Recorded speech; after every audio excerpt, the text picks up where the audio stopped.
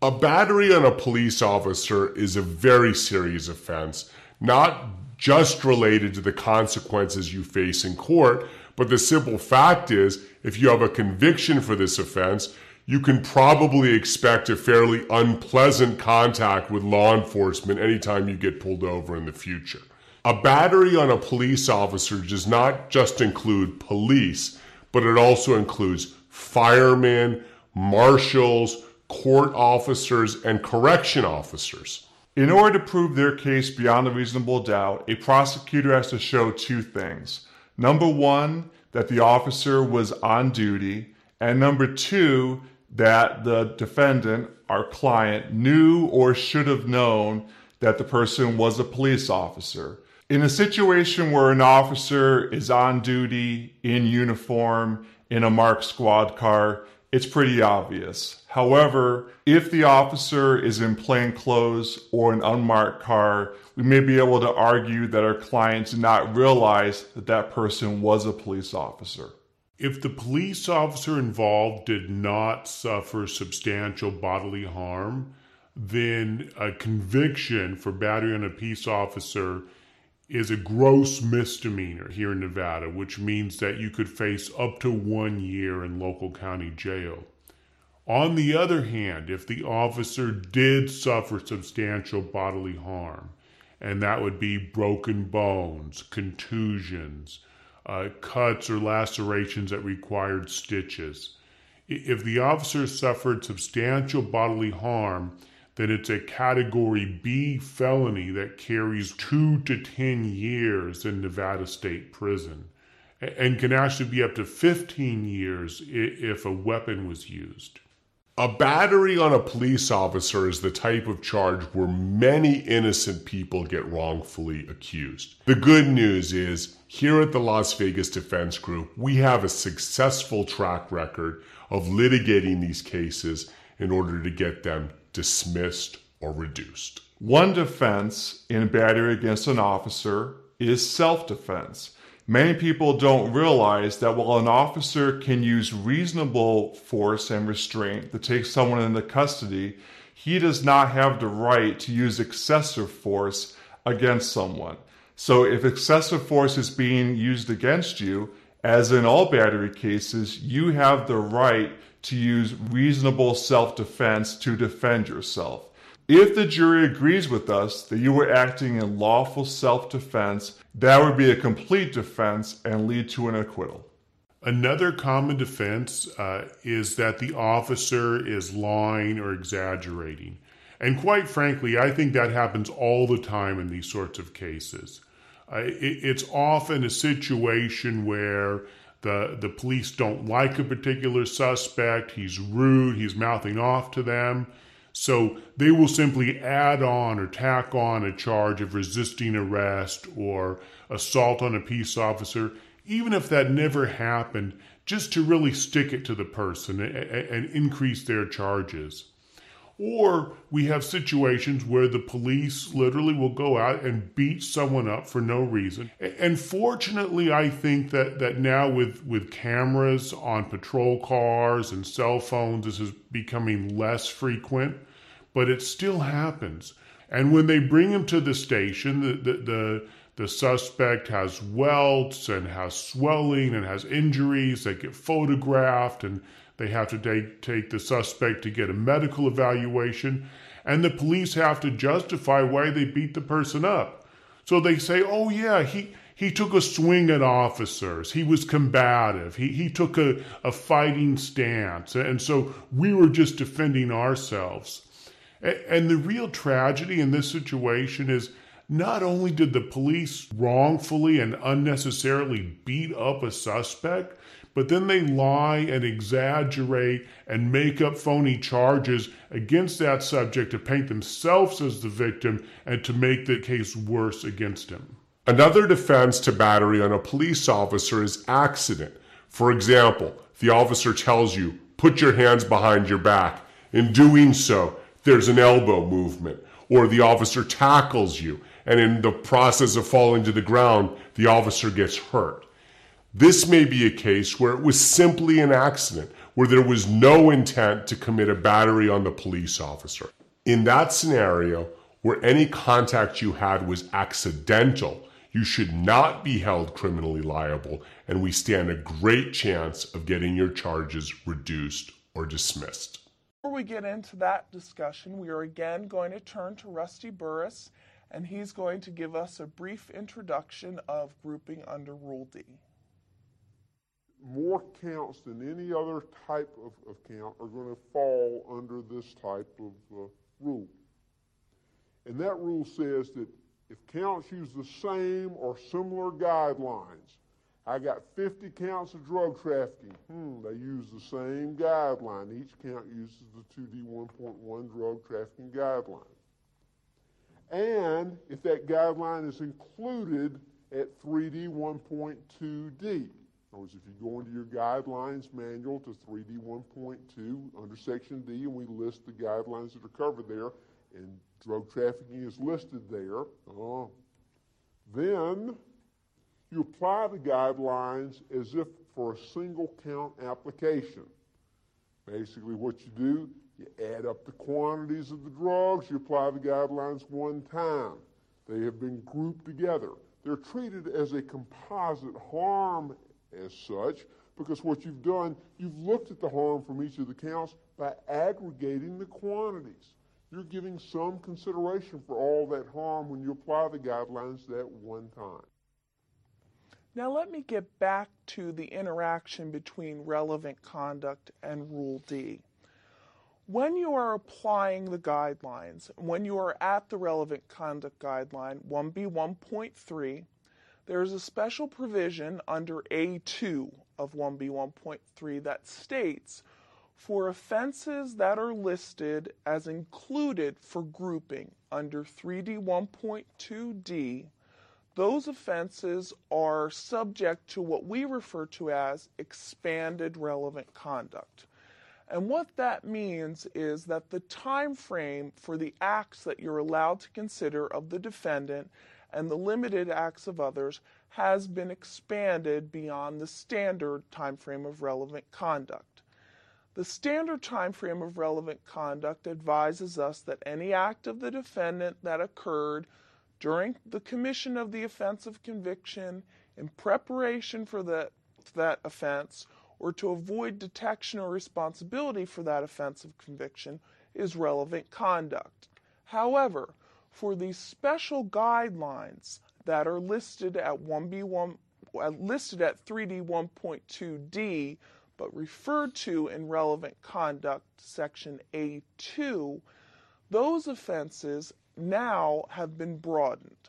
You can look at the acts of the defendant or limited acts of others that occur during the same course of conduct or common scheme or plan as the offense of conviction. And as you probably already know, when you are applying relevant conduct, if you have, let's say, 5 counts of drug trafficking, when you go to 2D 1.1 and apply that guideline for the first time, you are not simply limited to the amount of drugs or the conduct of the defendant that occurred during that first count of conviction. You know that relevant conduct would allow you to expand your application to include all conduct of the defendant, all drug quantities that were involved in these counts of conviction that were part of the same course of conduct or common scheme or plan as that first count. So technically, what you've done is you've grouped those offenses before you get to Chapter 3 because of relevant conduct. Relevant conduct is allowing you to aggregate all of that quantity before you even get to your decisions about the grouping rules. But what we're going to do now is take a look at the list of offenses that are going to be included under this provision.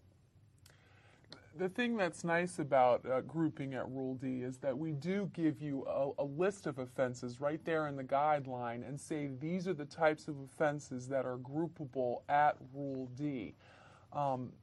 Also, these are the ones that we mention at relevant conduct, 1B1.3, that are subject to expanded relevant conduct. Let's take a look at the list of the types of offenses that are groupable at Rule D. Things like drug trafficking, theft, money laundering, firearms.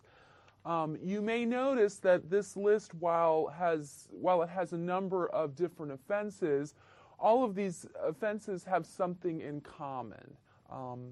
There is either a total amount of harm or loss, there is some sort of aggregate quantity involved, or some sort of other aggregate measure of harm or loss, or these types of offenses represent behavior that is ongoing or continuous in nature. On the other hand, we also have a list of offenses at 3D1.2D that we specifically exclude from the application of this rule. Let's just take a look at those types of offenses: robbery, assault, kidnapping, criminal sexual abuse, these types of things. The one thing you'll notice about these offenses is that they do not represent ongoing or continuous behavior. They actually represent separate and distinct harms for each individual offense. That's right. So let's take a look now at specifically what Rule D says under the guidelines. And what Rule D says to us is that when you are grouping under Rule D, so people are always going to need two things: a place to stay and something to drive. It's guaranteed. When people worry about the pandemic, y'all still getting Instacart, Amazon Prime now. Uber and Lyft drivers still cranking up. You know why? Because guys like me give them the cars. I love it. What's going on, family? David Shands. I want to give you a special invitation to the Morning Meetup, themorningmeetup.com. It is the only organization that gathers every single morning, Monday through Friday, 8 a.m. Eastern Standard Time to 9 a.m. Eastern Standard Time. And we help you learn entrepreneurship, grow as an entrepreneur, become an entrepreneur, or you just get to be in an environment, a network of all entrepreneurs. Literally hundreds of entrepreneurs gather on a Zoom call every single morning, Monday through Friday, okay? So I want to give you a special invitation to help grow your business and your brand all this year, okay? Every single day. You eat every day for your health. You brush your teeth every day for your hygiene. I need you to learn and grow every single day for your mindset, okay? So make sure you go to themorningmeetup.com. It is only $1 trial. You don't need a promo code. Just go $1, themorningmeetup.com. Check it out. If you like us, stay. If not, after that, it's $79 a month. But I'm pretty sure you're going to enjoy yourself, okay? So go to themorningmeetup.com. I love y'all. See you in the morning. The Social Proof Podcast. Streaming now on all platforms. I'm ready. Let's get this party started, man. Let's go. Listen, welcome to another edition of the Social Proof Podcast, man, where we find people who have documented success. You know, they can go out and teach it, man. You don't know it, but I've been waiting all week for this interview, bro. Oh, man, me and you both, bro. I'm not going to lie to you. Sweaty hands and all. I'm like, yeah. Let's get to it, baby. So we got, I got in the car rental game. Shouts out to Matty J. For sure. And we were at, for one, I wasn't 100% sure. I didn't know you did, like, the car rental game. Mm-hmm. I didn't know. But then we started talking at the bowling alley, and I am wowed, bruh. Like, yo, you wow. I'm sitting there with my jaw dropped. Like, I appreciate that. What? I appreciate that. Things that I've never even thought of. So I'm really excited about this, man. Man, me too. I've been waiting for this. Matter of fact, before the wedding thing, I was so hyped up for last week. I was like, I'm about to go in there with my boy Dave and go crazy. I was like, it's about to go digital. But it's dope, man. I'm glad that you have all of this space. I'm just looking around. I told you I feel like I'm in like Madison Square Garden. I'm like, my boy is doing it major, and they can't see how cool your whole space look, but this is, bruh. Wow, keep doing your thing, my G. Man, I appreciate this. You, man. This is doper than anything I ever done. I'm just like, I'm hype. I'm a regular bull. I'm a regular dude. I'm from Philly. I'm a regular bull. Like, I'm out here like, you know what I'm saying? So, I wasn't supposed to be here. You know what I'm saying? Well, we got to, first off, just go on and introduce yourself, man, because we diving right in. So, clearly, I'm Pushman Mitch. I own the biggest rental car agency in Atlanta. If not the biggest, the second biggest. I leverage social currency. I teach financial literacy. I take millionaires and I make it feel like they're regular. Because I could teach a regular person how to become a millionaire if they let me. Does that make sense? So my goal now is just, other than to retire my mom this year, I want to make a millionaire. So if I touch that guy who touches that guy who touches that guy, and they got their family getting money, that's what I'm about. So like I was telling you before we started on live, I got to get my boy Clay to be a millionaire. It's guaranteed. I promise you. Guaranteed. What's the formula? The formula is understanding that if you can sell a product for $1,000 to 1,000 people, you can make $1 million. So if you can do that times 10, then you can make 10 million. You know what I'm saying? And people, when you break it down to the smallest point, it's easy. It's not even hard. Not easy, but it's simple.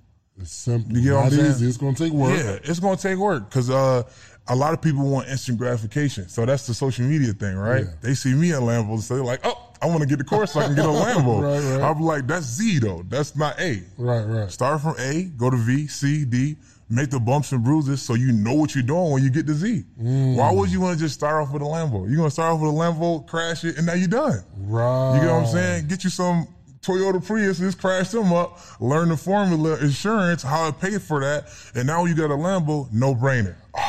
Easy. Okay. Slow down. Nah, for real. Hey, look. Hey, I can't go in public like civilians, for real. This is king of car rentals right here. And how many cars do you have? 43 for myself, but I have a network of 150. So, like I told you, if you take my course, you understand that I don't only have to own them. Hold on. You have 43 cars. 43. And a network of how many? Of 150 and still building. So explain the network of 150. So what I do. What's going on, YouTube? Come back at you another video.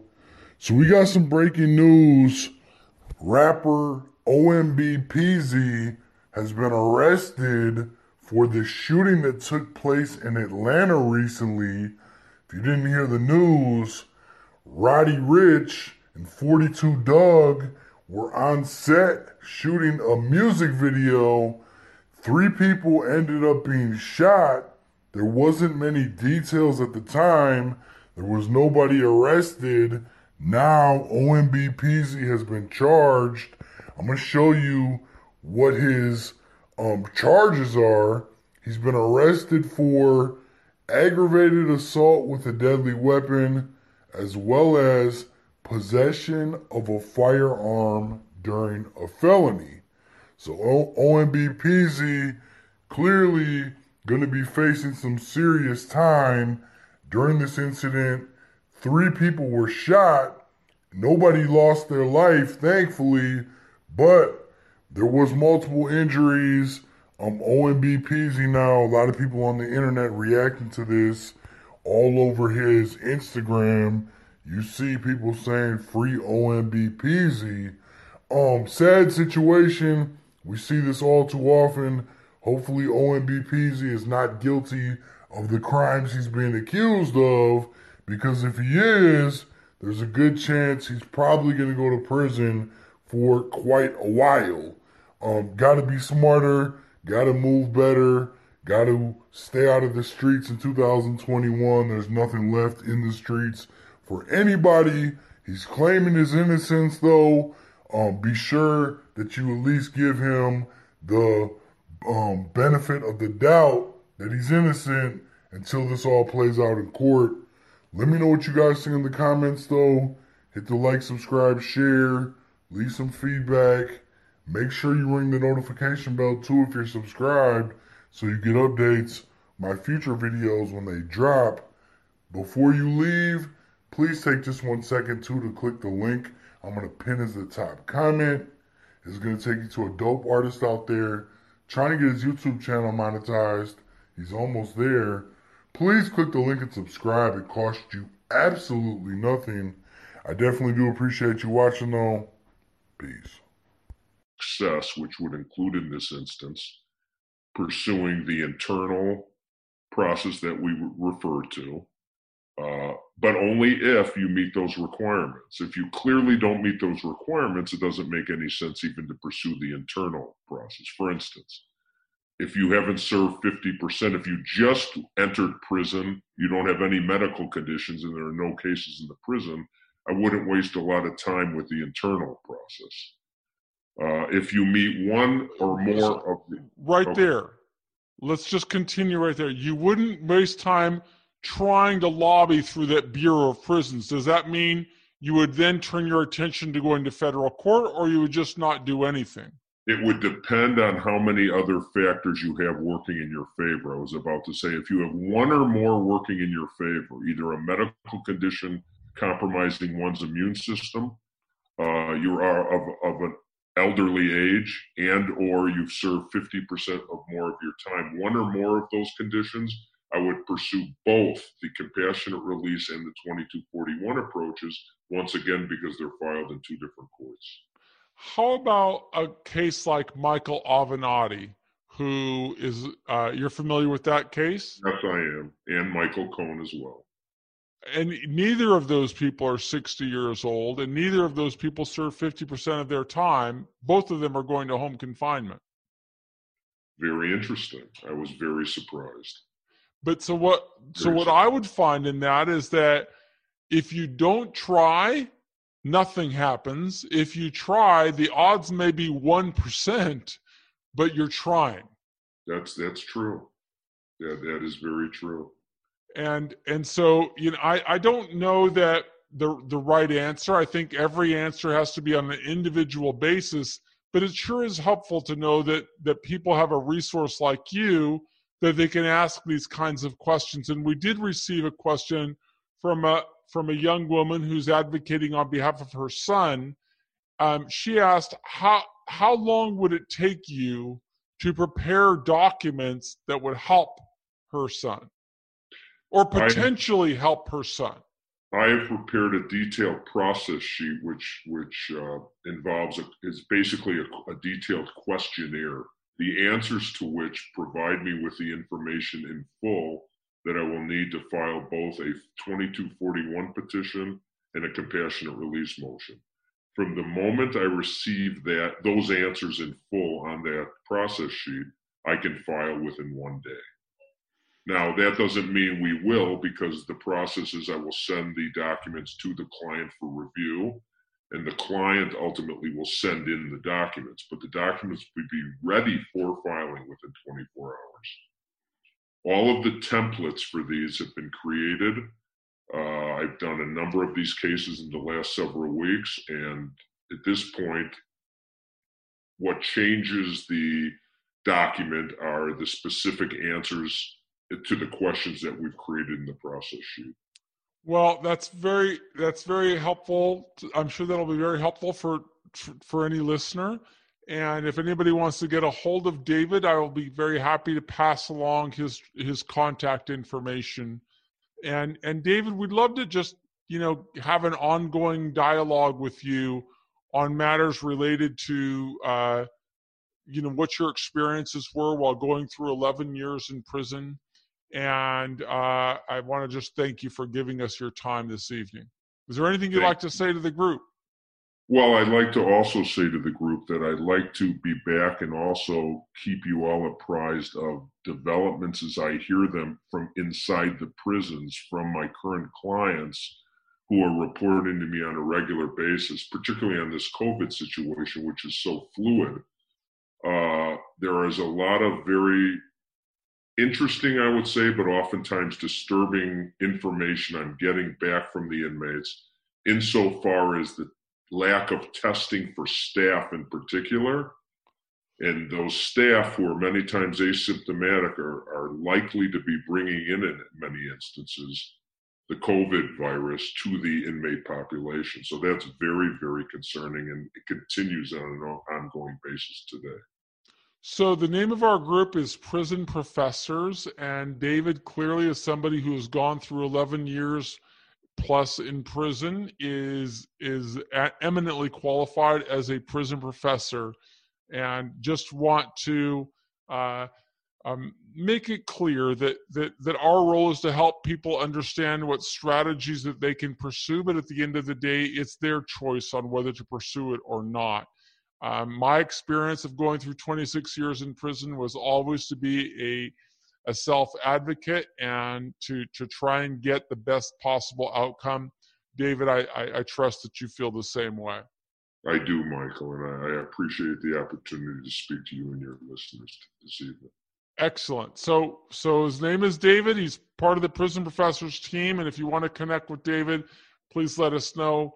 I'm sure that Justin can connect you, and you'll have an opportunity to learn from somebody who's got an immense amount of knowledge, both about the because now we're looking at two different guidelines. We're looking at 2S1.1 and 2S1.2 and trying to see if we can group these and base these on an aggregate under Rule D. They are both listed there.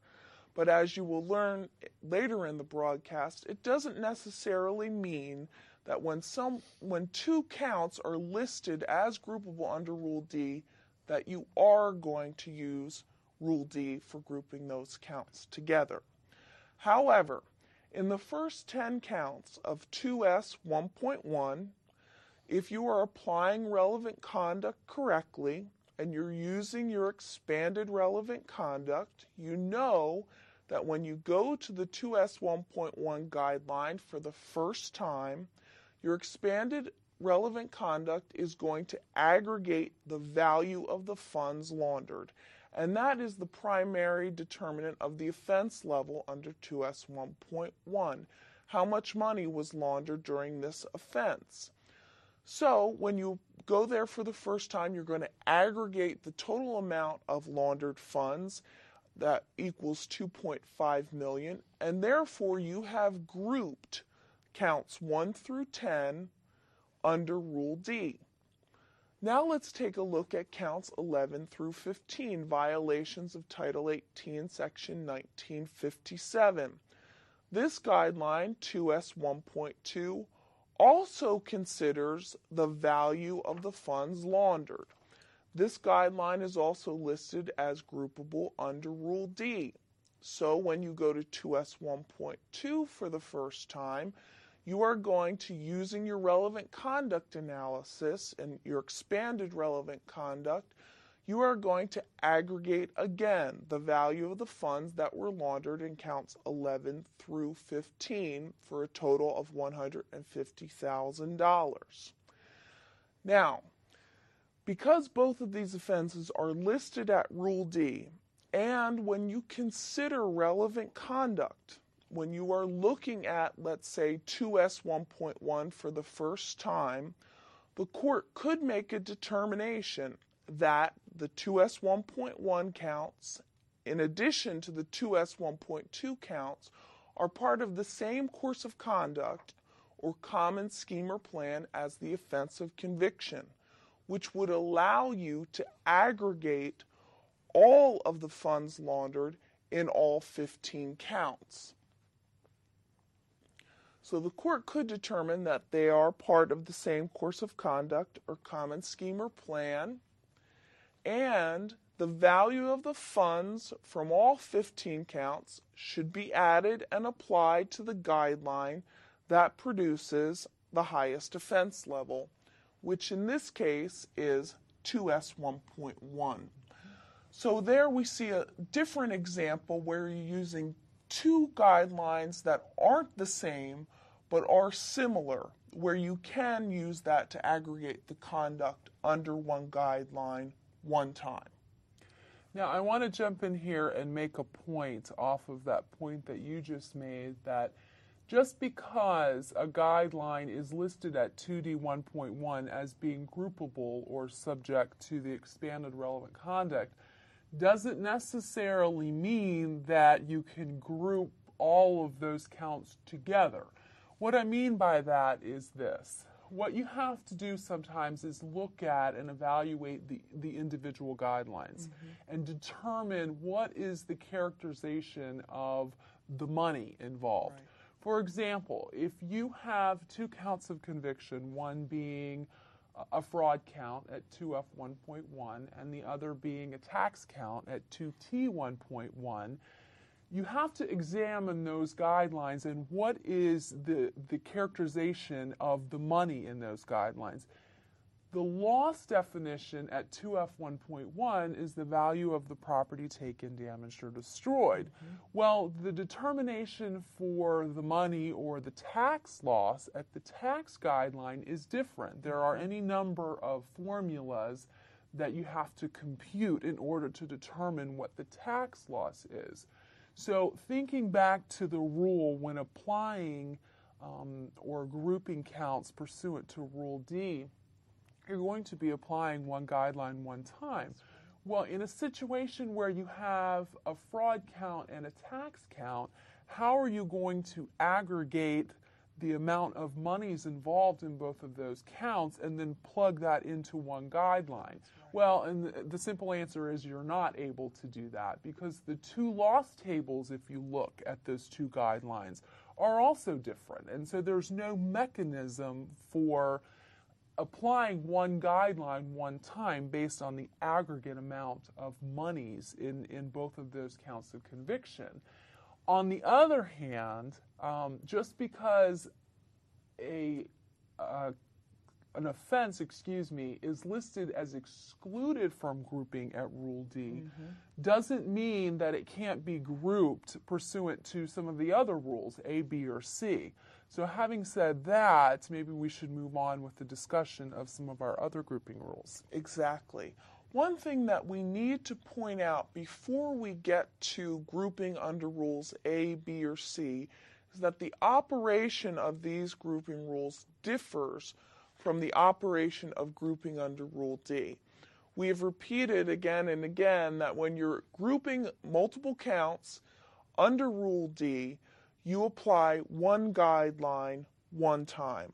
Well, grouping under Rules A pretty complicated pretty fast on you. There's rules and there's exceptions to the rules, but you're always driving to the sentencing table, as we talked before, the criminal history category going 1 through 6, and those little numbers in paren, 0 or 1, criminal history category 1, 2 or 3, and so forth, are criminal history points.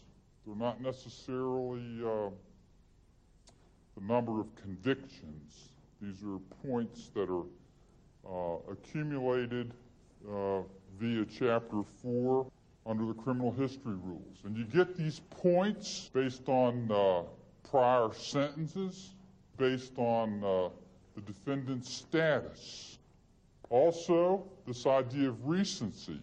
You just got out of prison fairly recently, and the defendant's sort of back at it again.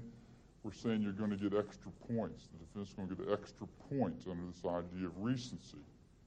And you'll see some types of offenses that are never counted. For example, foreign sentences, tribal court sentences, court-martials, even juvenile status offenses, for example. Now, under the guidelines, juvenile convictions are countable potentially, but not juvenile status offenses. Possession of alcohol by a minor would be an example of a juvenile status offense. And it works like this. You get 3 points if the sentence is greater than 13 months, 2 points if it's greater than 60 days or equal to 60 days up to 13 months, and 1 point for all others. And you'll see this time period. So if you have a 3-pointer, you got a 2-year prison sentence, it's a 3-pointer, you have a time period. It has to be within 15 years of the sentence, and you'll see a notation, imposition or release. What that means, you look at when that offense occurred. and then count back 15 years. And if that prior sentence occurred within that 15 years, you're going to meet the requirements of that time period. If that prior sentence occurs before that 15-year period, and the defendant got a prison sentence and was released within that 15-year time period, it's also countable. Okay, these time periods are important to keep in mind. So this is for prior offenses committed at 18 or older. These are adult prior sentences. And as I mentioned earlier, you also count sentences that occurred before age 18. And it's a little bit different. Here you get a 3-pointer if only if convicted as an adult, and the sentence has to be greater than 13 months. And it's the time periods within 15 years of the sentence, imposition, or release. A 2-pointer for greater or equal to 60 days up to 13 months. You have a time period there within 5 years. And a 1-pointer for all others. Now, there's some other important determinations you sort of have to be mindful of as you do the criminal history rules, and we can't point them all out for you, but the key ones, especially for you new folks, the key ones to be looking at is the relationship of prior sentences and relevant conduct. Under 4A1.2A1, it says the term prior sentence means any sentence previously imposed upon adjudication of guilt for conduct not part of the instant offense. If you had a drug case, for example, where you had relevant conduct from a prior sentence being included in the current offense conduct, okay, you're going to include that in the offense and not count it as a prior sentence. It gets a little complicated, but on that point. But the basic rule is if it's part of the instant offense, if you pulled that conduct out of a state sentence and put it into the current offense to do the guideline calculation, you're going to include it you're not going to include it as a prior sentence. The other point is related prior cases. Related cases are treated as one sentence for purpose of the criminal history calculation. On page 293 of the guidelines manual, 4A1.2A2 says prior sentences imposed in unrelated cases are to be counted separately, and prior sentences imposed in related cases are treated as one sentence for purposes of 4A1.1. If a defendant comes in in a prior sentence, and there's 2 or 3 cases all sentenced on the same day, for example, they could be sort of grouped together, into one sentence and have one set of criminal history points for that prior sentence. So you want to be mindful to take a look at related cases. The other point you want to be mindful of are prior revocations of supervision. Sort of like the question, well, how do the guidelines treat a prior sentence where there was also a probation sentence where then the probation...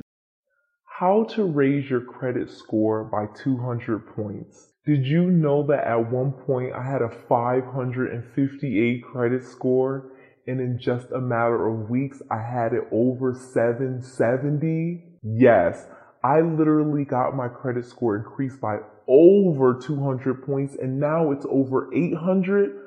I'm going to share with you exactly what I did and how you can do it too. Let's go. Noel. Yeah, she can fix that. If you gotta get it done, or you need to do it better, well, she can fix that. Yeah, she can fix that. Investment to get back, trying to get a big stack. She can fix that. Let's fix that.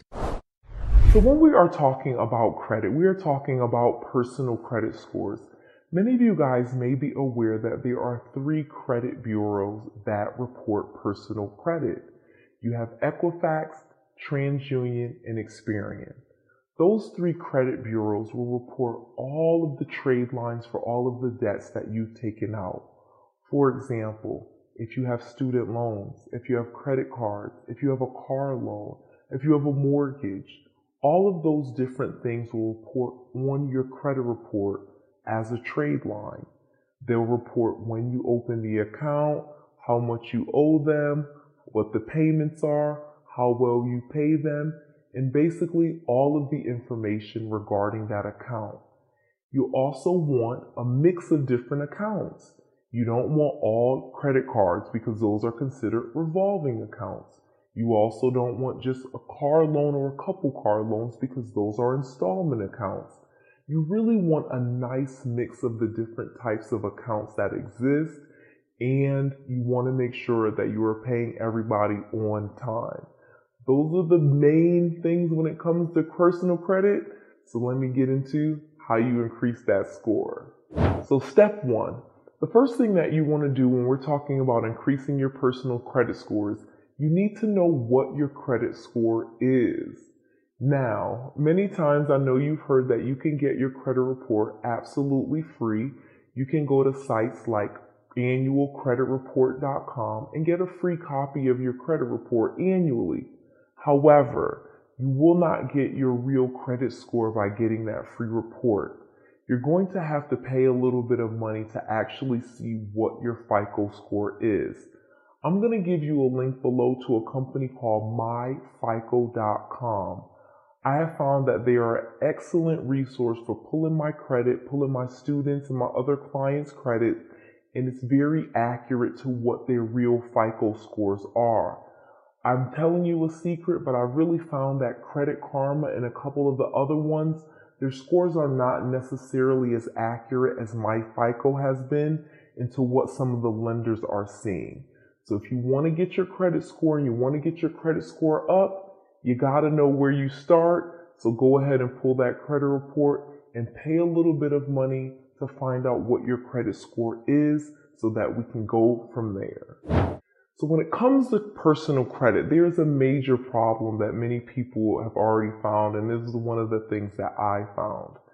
As I started using a lot of my credit cards, my credit score started to go way down, but I needed to use my personal credit in order to build my business. So I'll take you back. Many of you guys know that I started investing in real estate around 2002, 2003, and I was a complete disaster. I ended up losing everything and ended up back in my parents' basement with multiple foreclosures and bad credit. I was a disaster. But while I was in my parents' basement, I learned something called wholesaling. I learned how to find people with property problems, and I learned how to get those properties under contract and then flip those contracts to other investors for a fee. I literally started making $5,000 and $10,000 per deal, and I was able to get myself out of my parents' basement. The problem is I still kind of had bad credit. I would pay off some of my debts and I started paying down things and trying to get myself back into position, but I still had a very low credit score because of all of the foreclosures and the bankruptcies that were on my credit report. So when I was looking to increase my credit score, I had to get creative. One of the things that I did was I got someone to sponsor me. So many of you guys know that you can find someone to put you as an authorized user on their credit cards. I did this and my credit score increased by over 100 points. I literally was able to ask my dad if he would put me on some of his credit cards. I knew he had very good credit, but I knew he wasn't going to co-sign for me or anything like that. So I simply asked if he could put me on his credit cards as an authorized user, especially credit cards that had no balance and a very high credit limit. For example, he had an American Express that had an $8,000 limit or something like that, and he didn't carry a balance on it, meaning he never really used the card, and he had that card for like 7 or 8 years. So when he added me to that account, they started reporting that on my personal credit report as an authorized user, and my credit score increased. He did that on about 5 or 6 of his credit cards, and that was how I was able to get my credit score up 100 points. So that's how you get your first 100 points. You need to find a sponsor. You need to find someone with very good personal credit. And everything out so you don't have no problems. You get yourself a W-2 at the end of the year. You want that. Trust me. Don't be like me in the past where I learned from that mistake, okay? Now, you have to pay yourself a reasonable salary. What is a reasonable salary? Well, if you look up on the IRS rules, they have certain rules around what a reasonable salary is. It can be based upon expertise, how much money the business generates, the economy, where you're located. It's a lot of things that are involved in this, okay? When it comes to reasonable salary. That's why you want to talk to a legal or a financial professional to be able to discuss what a reasonable salary is based off your business. I'm just giving you an example here. Now, the example I'm going to give you is, I'm going to say out of this $100,000 in net, I want 50% of that to be paid out as a reasonable salary to me. So I'm going to take a salary of $50,000 and I'm going to have the other $50,000 being paid out as a distribution to me. The distribution is still going to come to me. I just want it to be done differently. And I'll talk about why. The reason why is because on your reasonable salary of $50,000, you have to pay self-employment tax on that reasonable salary. Okay, so now that I'm only taking a salary of $50,000, my self-employment tax, that 15.3%, instead of it being $15,300 that I'm paying on the entire 100K, I'm now only paying $7,650 in self-employment tax because my salary is only $50,000. You get it? 50,000, 15.3%, $7,650 in self-employment tax instead of $15,300 because the entire 100 grand, I'm breaking it up into reasonable salary. Now, what happens to that other $50,000 in net? I'm paying it to me as a distribution. That's one of the advantages of having an S Corp. You can pay a distribution to yourself. That distribution that you pay to yourself, there is no self-employment tax on the distribution. So now that there's no self-employment tax on the distribution, I'm getting the $50,000 bypassing that 15.3% in tax. I still have to pay, of course, the federal, the state, local, and etc. taxes on that $50,000. I'm bypassing that 15.3%, though that becomes expensive to me over time as I start to make more money. So now, no self-employment tax on that other $50,000, $0 in SC tax. So now I only had to pay $7,650 because I distributed it out. Now, I know what you're probably saying to yourself. Well, Don, why don't I, if I can bypass the self-employment tax of the 15.3%, why don't I just pay out my entire amount as a distribution? I know you're probably thinking that as an entrepreneur because look, I would think the same thing. 15.3, I paid out as the distribution. Trust and believe me, the IRS keeps a very close eye on that. And that's why they say reasonable salary. Because if you start paying, if you try to abuse this rule, and out of this $100,000, you say, you know what, I'm only going to take a reasonable salary of $10,000 or 10% of this, and the other 90% is going to be a distribution, I can guarantee you're going to get flagged. Almost guarantee it. You don't abuse this here, right? So I say 50-50. There's others online that say 60-40, right? Some people, it depends. Talk to a professional, right? But you want to make sure that it's a reasonable salary. I'm going 50-50 and I'm being modest here, okay? Don't abuse this rule.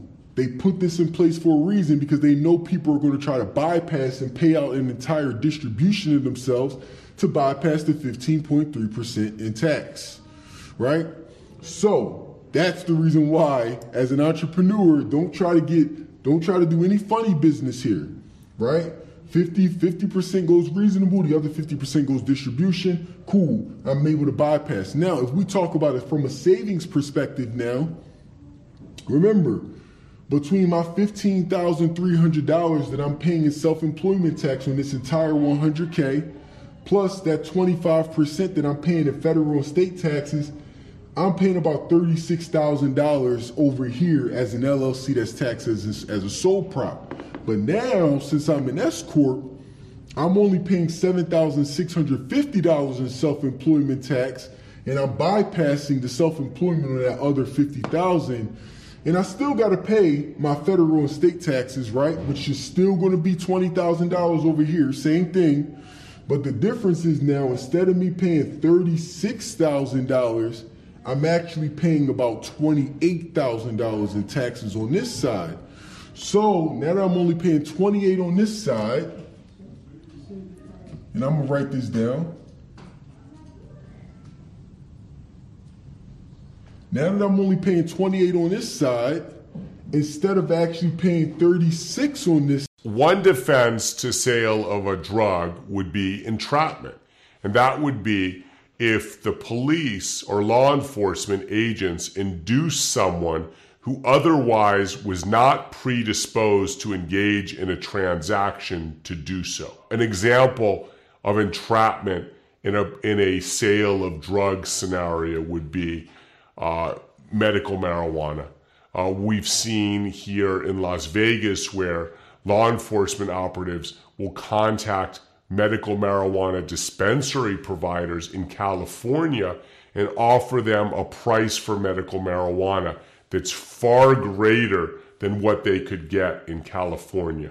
And then they in turn come here, deliver marijuana to the state of Nevada, and they get arrested for sale of marijuana. That would be a scenario where we might have a good argument that a person who otherwise was not predisposed to engage in a sale was induced or entrapped by the price that local law enforcement was willing to pay. Another defense to the sale of narcotics is that you were not the seller. We often come across situations where someone may be a drug user and they're in an area where drugs are being sold, but the prosecution is unable to establish beyond a reasonable doubt that our client was the one actually doing the selling of the drugs. If you were merely present, that is not enough to find you liable for this charge. They just don't. They're laborers, and we're going to cash some of their checks. And he goes, okay, that makes sense. Leaves, comes back. Finally comes back, and I said, hey, what's going on? And he says, listen, he said, we're just doing a series of checks to verify things. And I go, okay. And he says, I said, well, what are you doing? He goes, well, we're trying to, he said, it turns out that this check was issued on a house owned by a Michael Shanahan. And I was like, right. And he said, right, so we're just trying to verify that Michael Shanahan issued the check. That's all. Well, there's a real Michael Shanahan. And I'm thinking, oh my God. Well, that's not good. And I'm like, oh, okay. So he leaves. Becky calls, what's going on? I go, they're trying to call Michael Shanahan. She's like, get out of the bank. And I'm like, I can't. This guy's got my shit. I leave the bank for sure. They're calling the cops. I have to wait. Hang up the phone. A minute later, my phone rings. I look at it. I don't recognize the number. I pick it up and I go, hello. And there's a woman like, hi, this is Kimberly from SunTrust Bank. Is this Michael Shanahan?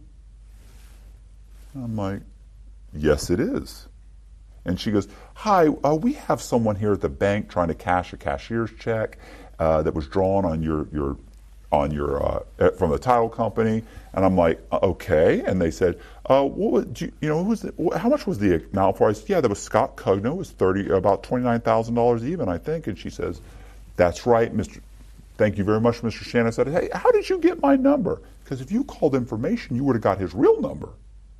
And I go, how'd you get my number? Oh, we called the title company They looked on the application that I had filled out, and I'd used this cell number. And they said, we just got it off of there. I hope it's okay. No problem, no problem. Okay, thank you. Boom. Hang up the phone. 5 minutes later, still, the guy comes out with some woman, counts out the money to me, gives me the money. I stand up, and he says, Mr. Cugno, I would like to say that I feel very uncomfortable about this transaction. And I said, well, what is it exactly? And he goes, I can't put my finger on it. And I said, well, it'll come to you. And I walk off. Listen, I was terrified, fucking terrified. I like to think that when the Secret Service showed up, 5-6 days later, a week later, he realized I was there.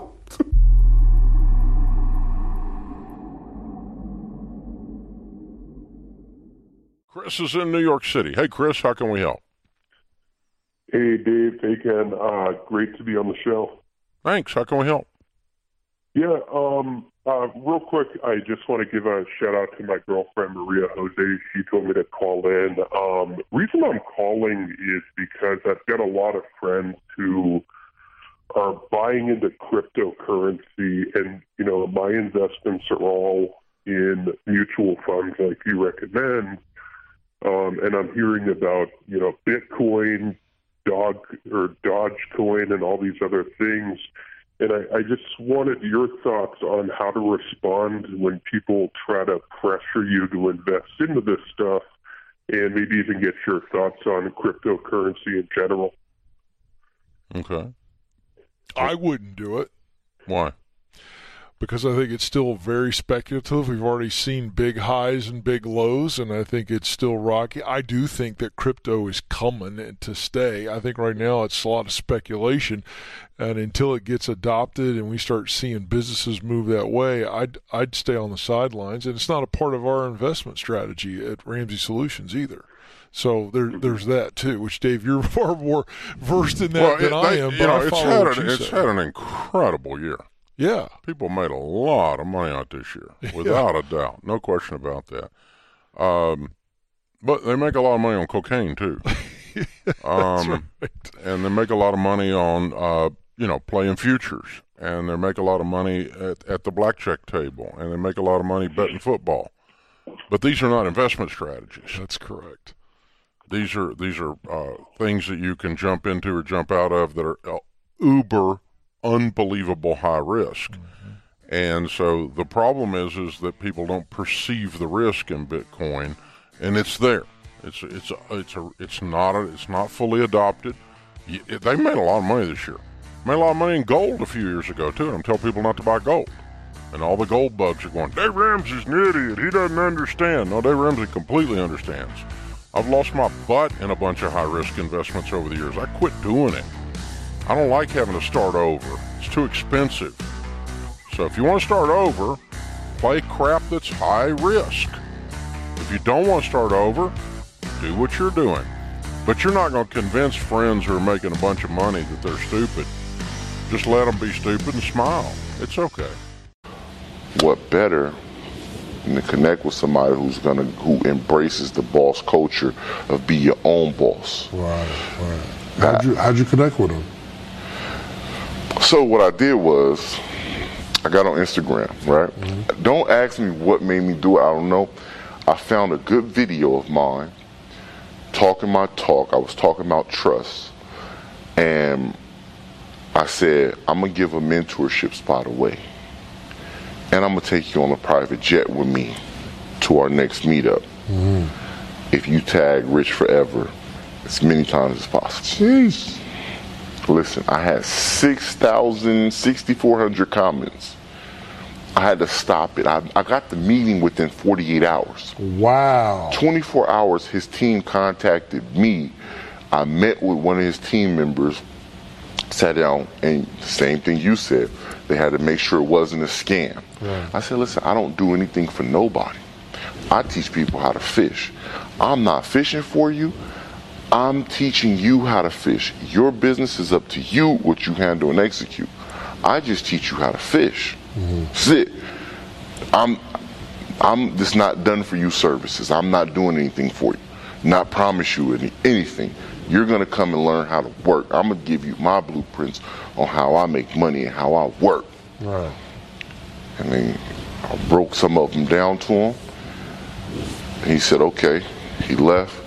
He called me I was on my Zoom call teaching. He said, yo, Rose said, tomorrow morning, 9:30. Come to the crib. Come to the crib. Was you nervous? Extreme. Right? I feel like a kid, but it's Rose. Right. It's Ross. Right? Like, in my mind, 06 Ross Port of Miami came out. You gotta understand, this is like my whole adult life. Ross been that dude. No doubt. So I'm going, and homie come in the room, right? So they open the door for him. And it's like, everybody back up. Hold on, at his crib? Yes, listen, I'm sitting in the room, and they pull the doors open for him. His tray set out. His amenities is set there. All his brands is laid out. They pull the door open for him, and he walk in, what's up, homie? Right? And we start talking, and as I'm talking, he's looking down, and he started talking to me like he was rapping. What you mean? He was like, see, if Rose get on there, you understand what's gonna happen? Like, you understand what's coming with that? Mm-hmm. He was like, is this Ross? That's all your favorite songs start playing in your head. Yo, listen, right? Here. Yo, and he sit here, and the way he hit it, like, man, it's Rose. Like, then he get to going laughing, and we talk. We had a 30-minute meeting. We lasted an hour and a half. So now he's slapping the table. He talking to me, breaking stuff down, and I'm listening to him, and I'm going, my man, whole persona of everything that I hear on these raps, he's doing it now.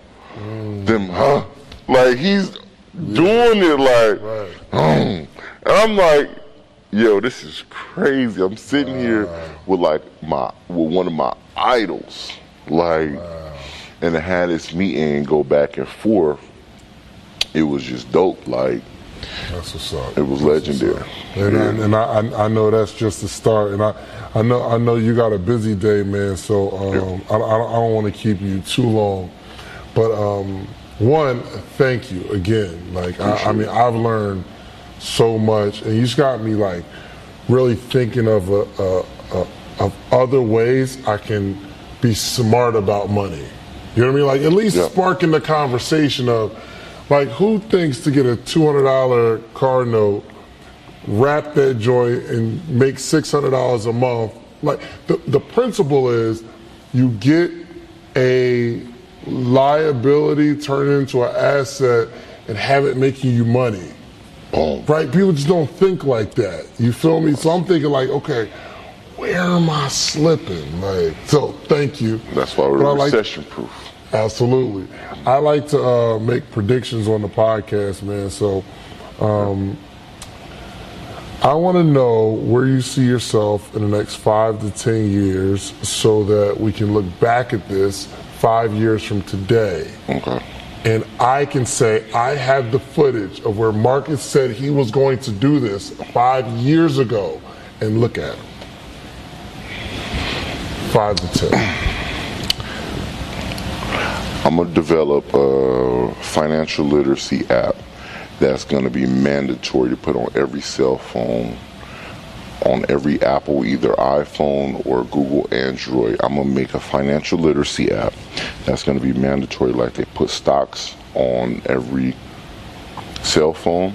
I'm going to make the financial literacy credit monitoring app that will be on every phone.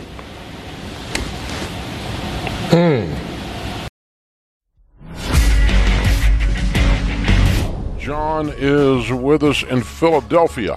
Hi, John. Welcome to the Dave Ramsey Show. Hey, Dave. Can you hear me? Sure. What's up? Hey, kind of a simple question for you today. I'm 22. I have no credit. I was wondering if it was good as a beginner to get a small amount of credit, say $300 or so, with unsecured debt for credit worthiness, I guess. If that So makes sense. you want to be worthy to borrow money and go in debt? Yes. No, I'm just kidding. Well, that's credit worthiness, right? Okay. Well, I didn't know because my dad always told me it's an important thing, and then I started watching your show a couple months back, Yeah. and I'm starting to realize, maybe it's not such an important thing, you know. So, But John, not only you're 22 and you don't have any, why don't you have it? I don't know. I just never started. Well, that's a blessing in disguise, my friend. Yes. All right. That's wonderful. I'm glad to hear that. So here's the thing. You're right. The culture, including your dad, everybody says you need credit. Because everybody has been told by the banking industry for 75 years that the best way to become prosperous is borrow to buy the stuff you want. Right?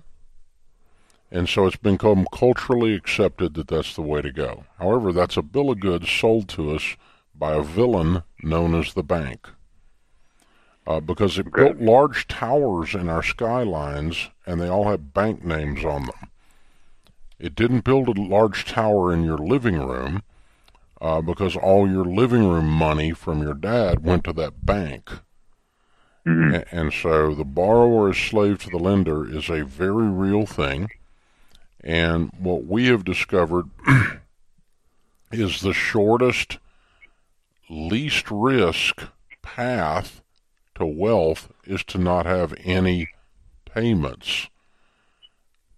And then the question always comes up, well, don't I need to get some payments so that I have credit? Why? So that I can get some payments so that I have credit. Why? So that I can get some payments so that I have credit and debt. Why? And so the point being that we tell folks to, stay out of debt because it's the shortest path to wealth. That's what it comes down to. And you already discovered that watching our videos, right? Yeah. Okay. And I understand it's countercultural, but if you look around the culture, most people are broke. Exactly, yeah. And John, let me let you in on this. I worked in the industry, the banking world, for about 12 years, and didn't understand really the FICO score until I joined Dave's team.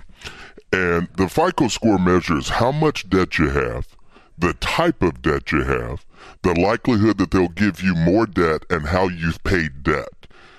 There's a theme there. And that it's not a matter of how wealthy you are or how well you're doing, it's how you're doing with debt. So, no, sir, you don't need to bring on any debt in your life. I love the fact that you've avoided it at 22 and want to continue to encourage you to avoid it like the plague. Like the plague. There is nothing positive that's going to come from it. And I promise you, your mailbox is going to start to get some offers. You're going to start to see it and be more aware of it. And I want you to have that mindset ready, because as soon as you let your guard down, that's when stupid will creep in. Yeah, stupid will sneak up on you. Yes. I'm a big YouTuber. Please leave a message after the tone. Hey, Prince James, this is from the New York Post. Ran across your Crown TV News show on YouTube, found it riveting. I want to shout out Crown TV Courts. Shout out to Crown TV. Crown TV Courts. Check out my homie Prince, you know what I'm saying? They cover all high-profile court cases on behalf of the people. Nobody else in the media is covering this case. All the information that's coming out is pretty much coming from Crown TV. I think that it's amazing that a black man is sitting on a platform breaking down the law. That is beautiful. I applaud that, and I think it's dope as well. Yeah, what's poppin', y'all? Welcome back to Crown TV Courts, brought to you by Crown TV, sponsored by Who's Your Taxman. Who'sYourTaxman.com. This is a company based out of California, but they service the entire United States. It's tax season, y'all. Don't be like Drizzy. Get your tax affairs in order. All right, y'all. Now, a lot of people have been asking for this video, and we have the ability to make it, so I figured why not? This channel kind of missed the boat on this case because we didn't exist, and because there was nobody covering it, a lot of people either don't know the case exists or those that do don't have the details. So we're going to run through this case real quick and bring everybody up to speed, and we're talking about the federal case for Taxstone. This case was split into two different cases.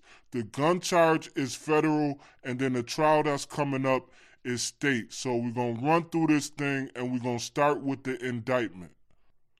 First of all, this case started in 2017. The complaint was filed in January. This indictment was filed in February. This case is still very much alive. Now, he's charged with 2 counts in this indictment. Count 1 is for being a felon in possession of a firearm, and count 2 is for the receipt of a firearm in interstate commerce. Here is the breakdown. Now, this is from the plea agreement, and I'm jumping around, but I promise y'all I got this thing laid out. So for count 1, which is the being a felon in possession of a firearm, this has 3 elements to it. First, that he knowingly possessed a firearm. Second, that the possession of that firearm was in or affecting interstate commerce. This deals with the firearm crossing state lines. And third, that prior to possessing that firearm, he had a felony conviction, thus making him a felon in possession of a firearm. Now, count 2, which is the receipt of a firearm in interstate commerce, has 2 elements. First, that the defendant shipped, transported, or received in interstate or foreign commerce a firearm. That again deals with the firearm crossing state lines. And second, that he did so with the intent to commit another felony. Now, both of these charges carry a max of 10 years, so he's facing 20 years. He pled out to both of these counts in June of 2017, and he still has not been sentenced. There's been a lot of motions, a lot of arguing, a lot of chicanery going on in this case, so that's why he has not been sentenced yet. This case is still very much alive. Very quickly, I want to run through some details in this case, and then I want to show y'all something that deals with the character of Taxstone. Now, this is the government talking about what they would have produced at trial had Taxstone not taken this plea. It says the government would expect to present evidence including video, DNA evidence, witness testimony, and physical evidence to include a recovered firearm and ballistics showing that the defendant had received the firearm in question from outside of the state prior to May 25, 2016. That the defendant brought the firearm to a venue despite having previously been convicted of a felony where he used that firearm to fire 1 shot that killed Ronald McFadder and additional shots in the course of a confrontation. From another document, and before this, it talks about him not possessing a weapon at a business. It says he possessed at a crowded concert filled with innocent people. At least 5 shots were fired from that weapon. 4 struck people in this concert venue, wounding 3 and killing 1. I'll get into the evidence in a second. But in addition to the evidence, in the complaint that the defendant possessed a firearm and possessed it at that location, the government will proffer that there's additional evidence which showed the defendant fire at least the initial shots from that weapon, including the fatal shot which killed McFadder as detailed in the complaint. Second, as to the strength of the evidence, Your Honor, the evidence, especially under current charges, is overwhelming. You like them or don't like them. If you don't like them, then they're removed from office, and then there's somebody else appointed. It's not a contested election like the local judges, Right, the state court, right. or the trial court judges. And they're all nonpartisan, so there's no Republicans, there's no Democrats. All judges. All judges Yeah, in Florida. not just the appellate court ones. So, okay, so 6-year terms. So what happens in the lower level courts, the trial court, what happens that sometimes, because we see governors appoint some of those lower level judges, why is that? If those judges leave office before their 6-year term is up, the governor has the option of appointing judges in their spots to finish out the term, and then they have to run for election. But initially, that first term, they get appointed. These, what we're talking about now, the method of appointment for the state governors, are all states like this or just Florida? Florida, not all states are the same, but Okay. Florida, this is Florida. So how does the process work when the governor actually appoints these judges? Well, the way it starts is once a judicial vacancy occurs, then within 60 days of that, the Judicial Nominating Commission, and the Judicial Nominating Commission is a group appointed in every circuit, or there's one for the Supreme Court, there's one for every District Court of Appeals, but there's a Judicial Nominating Commission. There are 9 people on the commission. The commission is totally appointed now by the governor, and that started in 2018.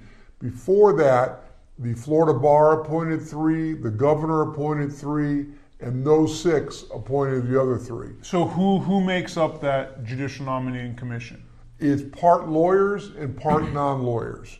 Normally, it's the majority are lawyers and the minority are non-lawyers, and they're all appointed by the governor. The Florida Bar recommends 4 lawyers, and the governor appoints 5 other people, and they can be lawyers or non-lawyers. Who are the other people usually that are chosen for the non-lawyers? Well, governors always seem to find some non-lawyer people, some supporters, some spouses of supporters. Are they like businessmen and women? Are they professionals? Are they random people? Are they lobbyists? Who are they?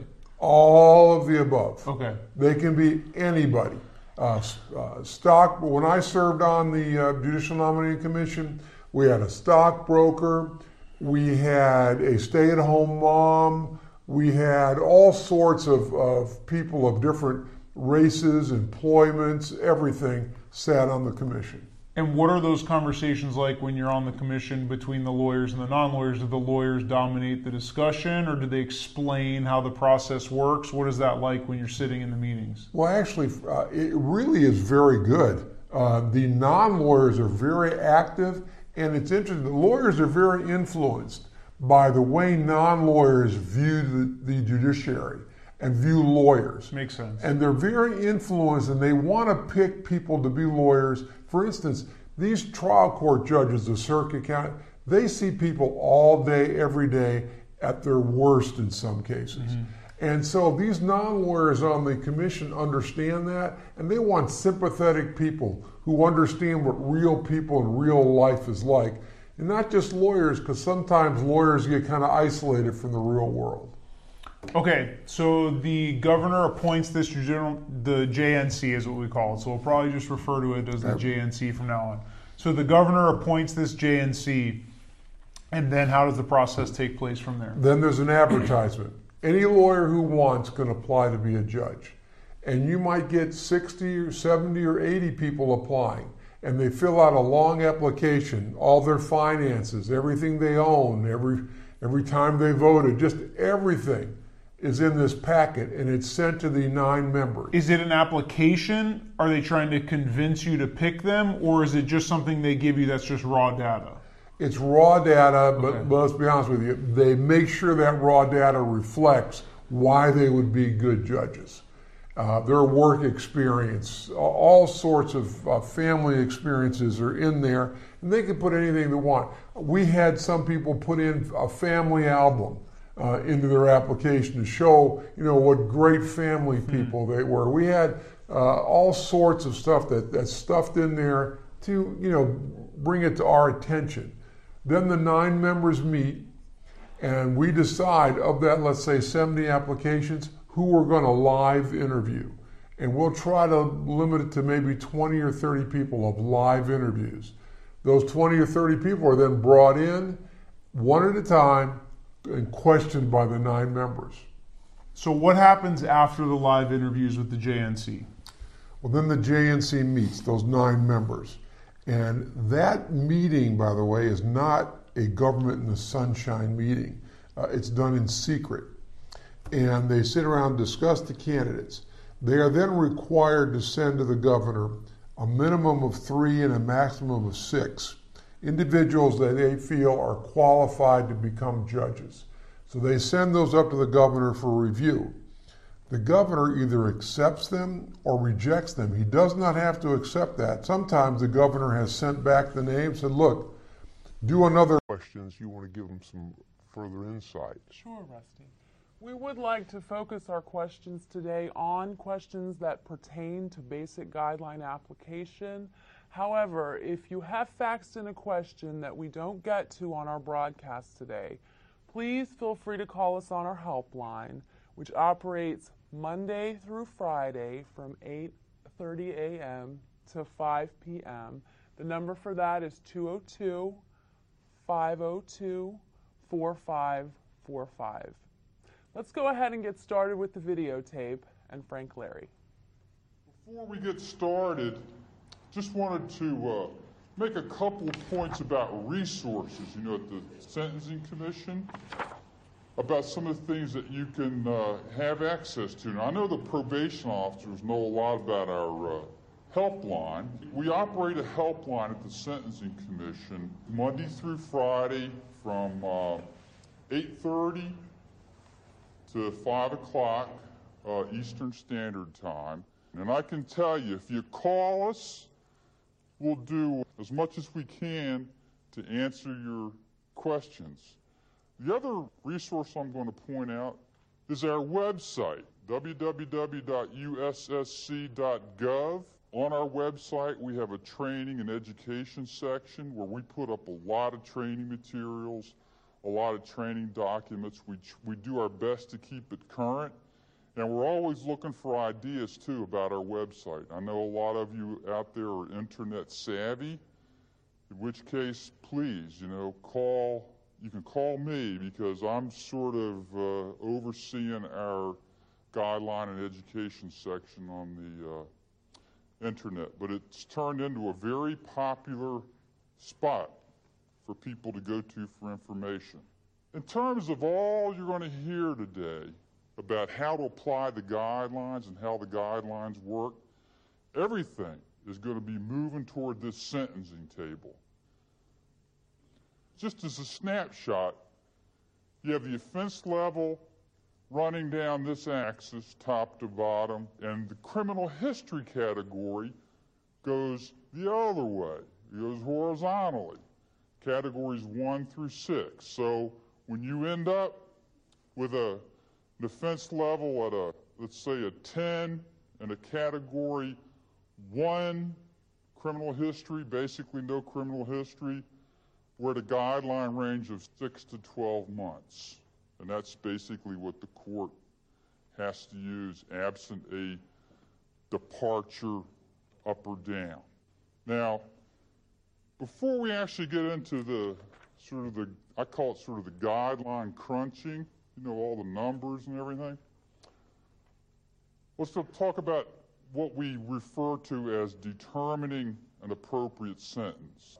And we talk about it in terms of a sort of like a 2-step process. The first step being to determine the appropriate guideline range. And there's no substitute for that. You got to go in, do the application, get the guideline range. But we're also going to ask you to do sort of a second step, and that is to make what we call this refined assessment. It could be that there's a factor maybe the guidelines didn't take into account that might distinguish this case, take it out sort of the heartland of cases to make this case a little bit different, that might justify, a downward departure or possibly an upward departure. But we're asking you to sort of stand back, and so that an appropriate sentence may be a sentence within the guideline range, or it may be a departure, because departures are part of the guideline system. They were intended to be part of the guideline system.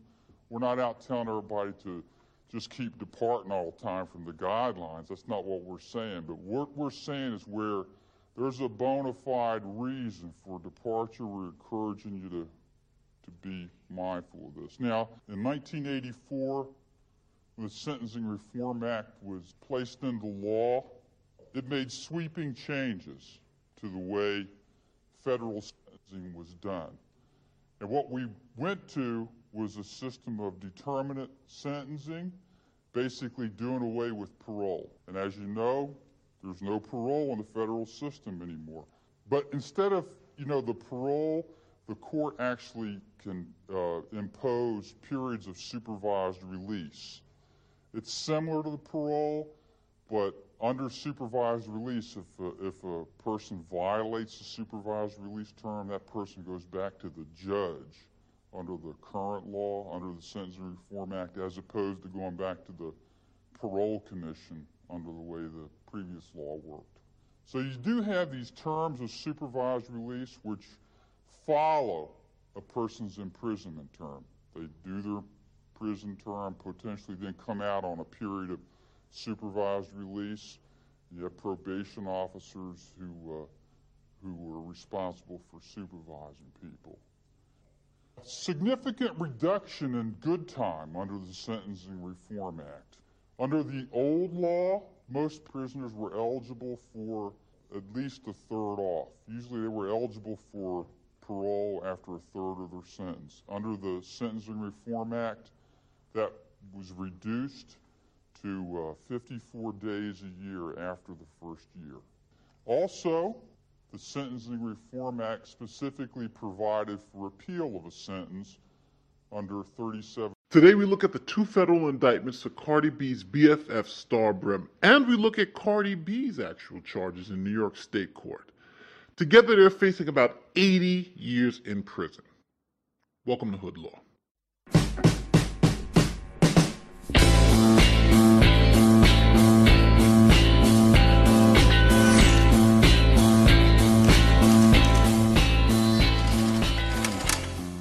My name is Nate, former prosecutor, law enforcement officer, and law school lecturer, and welcome to Hood Law. Now, this is a show about the law and how it affects the hood. Today, we're going to look at the federal indictments of Star Brim, the alleged godmother of the 5'9" Brims. Now, who is Star Brim? Quick recap. Cardi B's best friend is facing charges tonight in a sweeping gang roundup. Star Brim, whose real name is Yannette Respass, was indicted on racketeering and assault charges. They say she was the highest-ranking woman in the 5'9" Brims gang. That's a subset of the Blood street gang. She's also accused of putting out a hit on a bartender she thought was having an affair with Cardi B's husband, Offset.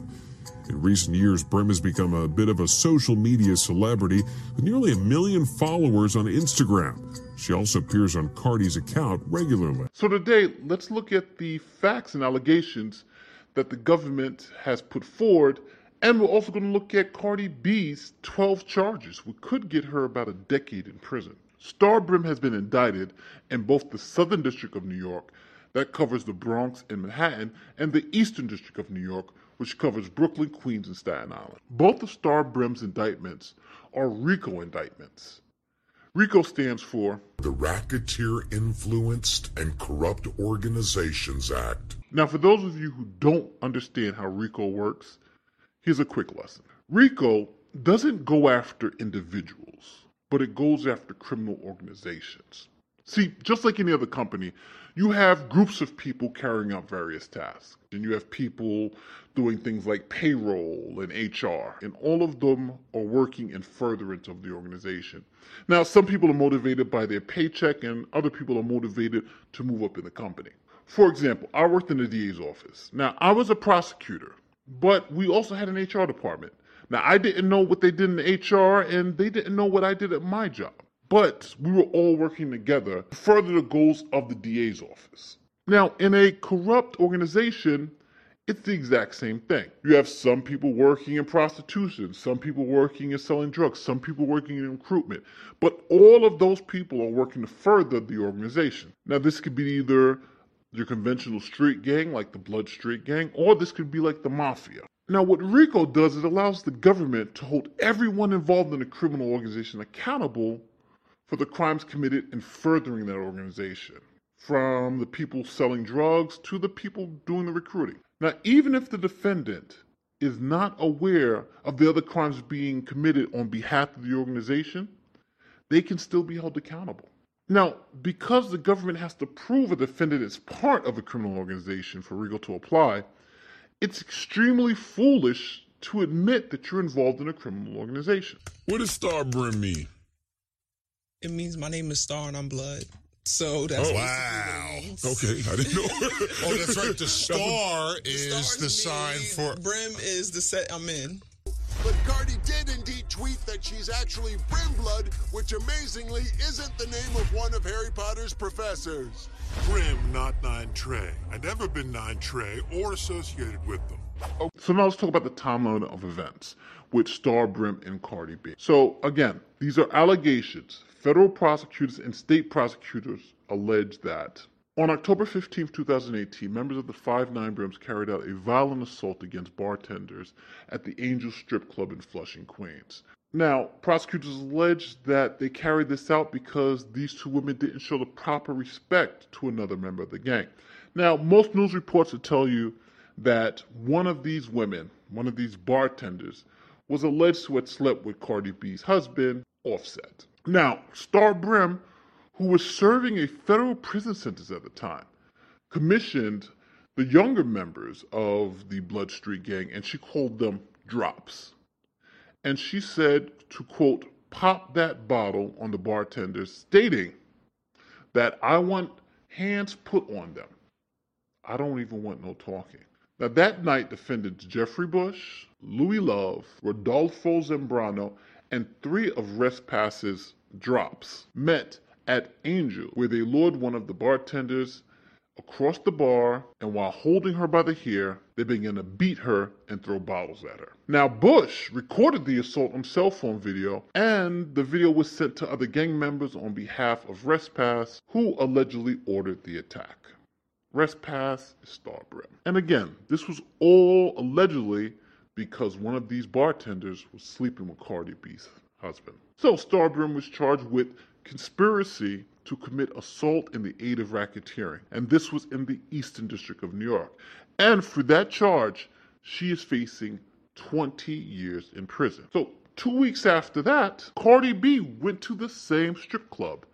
And then she allegedly ordered the bartenders to be beaten again. It's not uncommon at these types of festivals like Burning Man and the Electric Daisy Carnival that in order to get narcotics into the venue, that one person in a large group will volunteer to carry substances that are going to be used by everybody.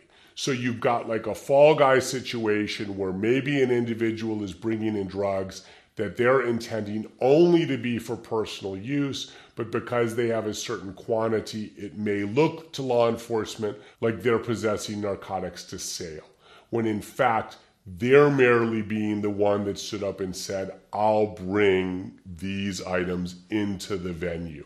So ultimately, prosecutors are certainly aware of what's going down at these festivals. As a matter of fact, prosecutors were young once too and like to have a good time. If you've been arrested at EDC or Burning Man, the chances are you've probably never been arrested before. And you probably think, oh my God, my life and my future are going to be destroyed. That's simply not true. Call us at 702 Defense. In most situations, these cases can be resolved in a way that will ensure that you don't have to pay a lifetime consequence because you just wanted to come to Nevada to have a good time. In February of 2019, Florida rappers YNW Melly and YNW Portland were put in prison for allegedly staging a drive-by shooting which killed rappers YNW Sack Chaser and YNW Juvie. According to police, on the night of October 26, 2018, shortly after leaving the recording studio, YNW Melly as well as YNW Portland gunned down their two best friends and shot up their vehicle, making it seem as if a drive-by shooting was the result of their deaths. After YNW Melly and YNW Portland's arrest on February 13th, their personal legal battles began. As the legal battles played out while they were in prison, their side of the story had publicly been released. YNW Melly and YNW Portland claimed that on the night of October 26th, as they had been driving around, shots had been fired at their vehicle while in a drive-by shooting, which ultimately led to Sack Chaser and Juvie's deaths. After taking their friends to the hospital, they had died shortly later. Looking at the evidence released by the police, there's been multiple instances where some of the information provided was questionable. For example, both YNW members claim that they were victims in a drive-by shooting, but in the area they claim that it happened, no shots were reported. They also claim that the shots had killed their friends, and shortly after they drove them to the hospital. But looking at cell phone records, it had shown that after the reported time of the drive-by shooting, YNW Melly and YNW Portland had driven around for hours. Police believe it's most likely that they staged a story during this time and used this time to shoot up their vehicle and stage the drive-by shooting. Again, another piece of evidence that was questionable was the bullet trajectory analysis done by the police. By analyzing the trajectory of the rounds that had been fired into the car, you could see the bullets traveled from right to left, which contradicts the victim's left-to-right wounds. Not only this, but a .40 caliber shell casing had been discovered on the floorboard of the left rear passenger seat where YNW Melly had been sitting. The exact same shell cases had also been found at the crime scene. This influx of information has led to a lot of speculation from YNW Melly's fan base. People are unsure whether YNW Melly would murder his two lifelong childhood friends for no reason. No motive has been clearly discussed, and many people don't believe he did it.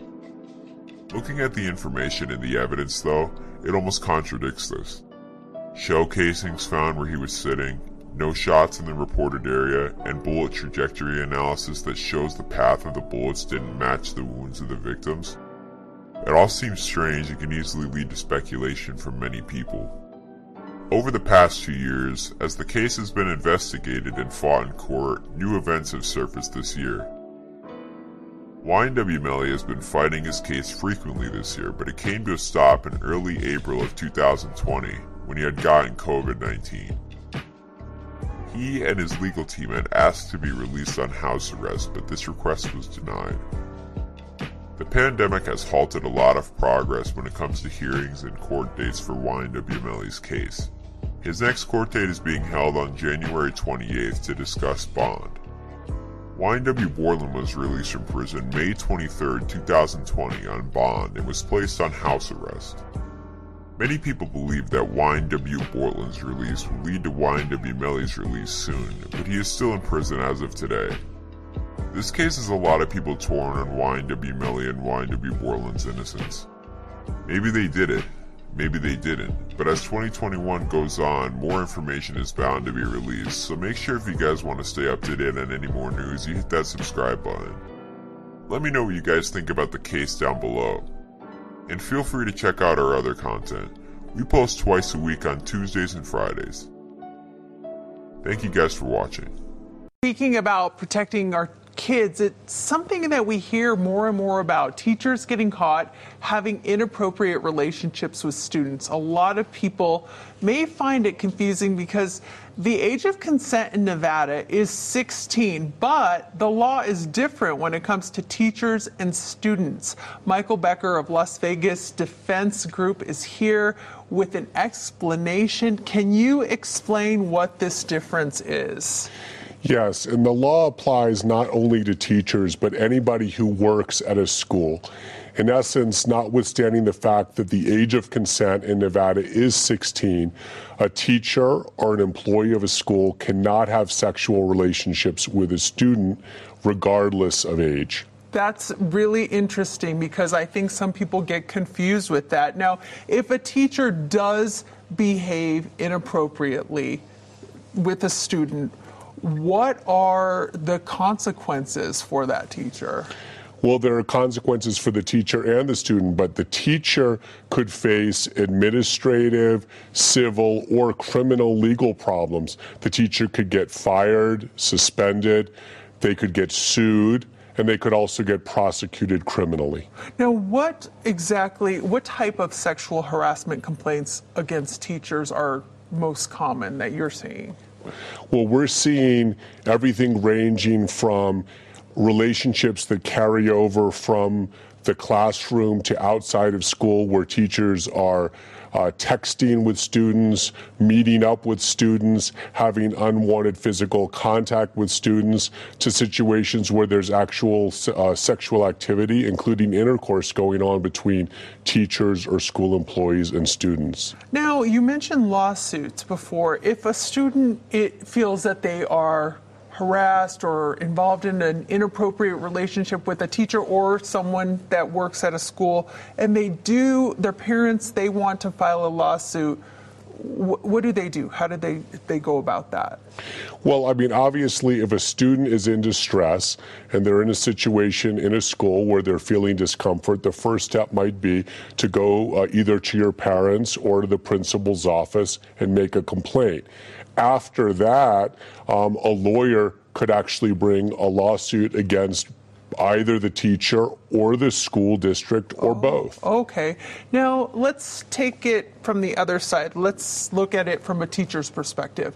What if you're a teacher and you are accused of having an inappropriate relationship with a student and you are innocent? What's the first thing that you should do when you find out about this? Well, it's really important that a teacher either contacts their union representatives or an attorney, because a teacher has the right to have representation prior to questioning, both by the school and by law enforcement, who will ultimately take over these investigations. Some really, really good information. Thank you so much. For more info, give Las Vegas Defense Group a call. They obviously have the answers that you need. 702-DEFENSE, or you can visit their website right there on the screen. There you go. We're going to take a break. We'll be right back.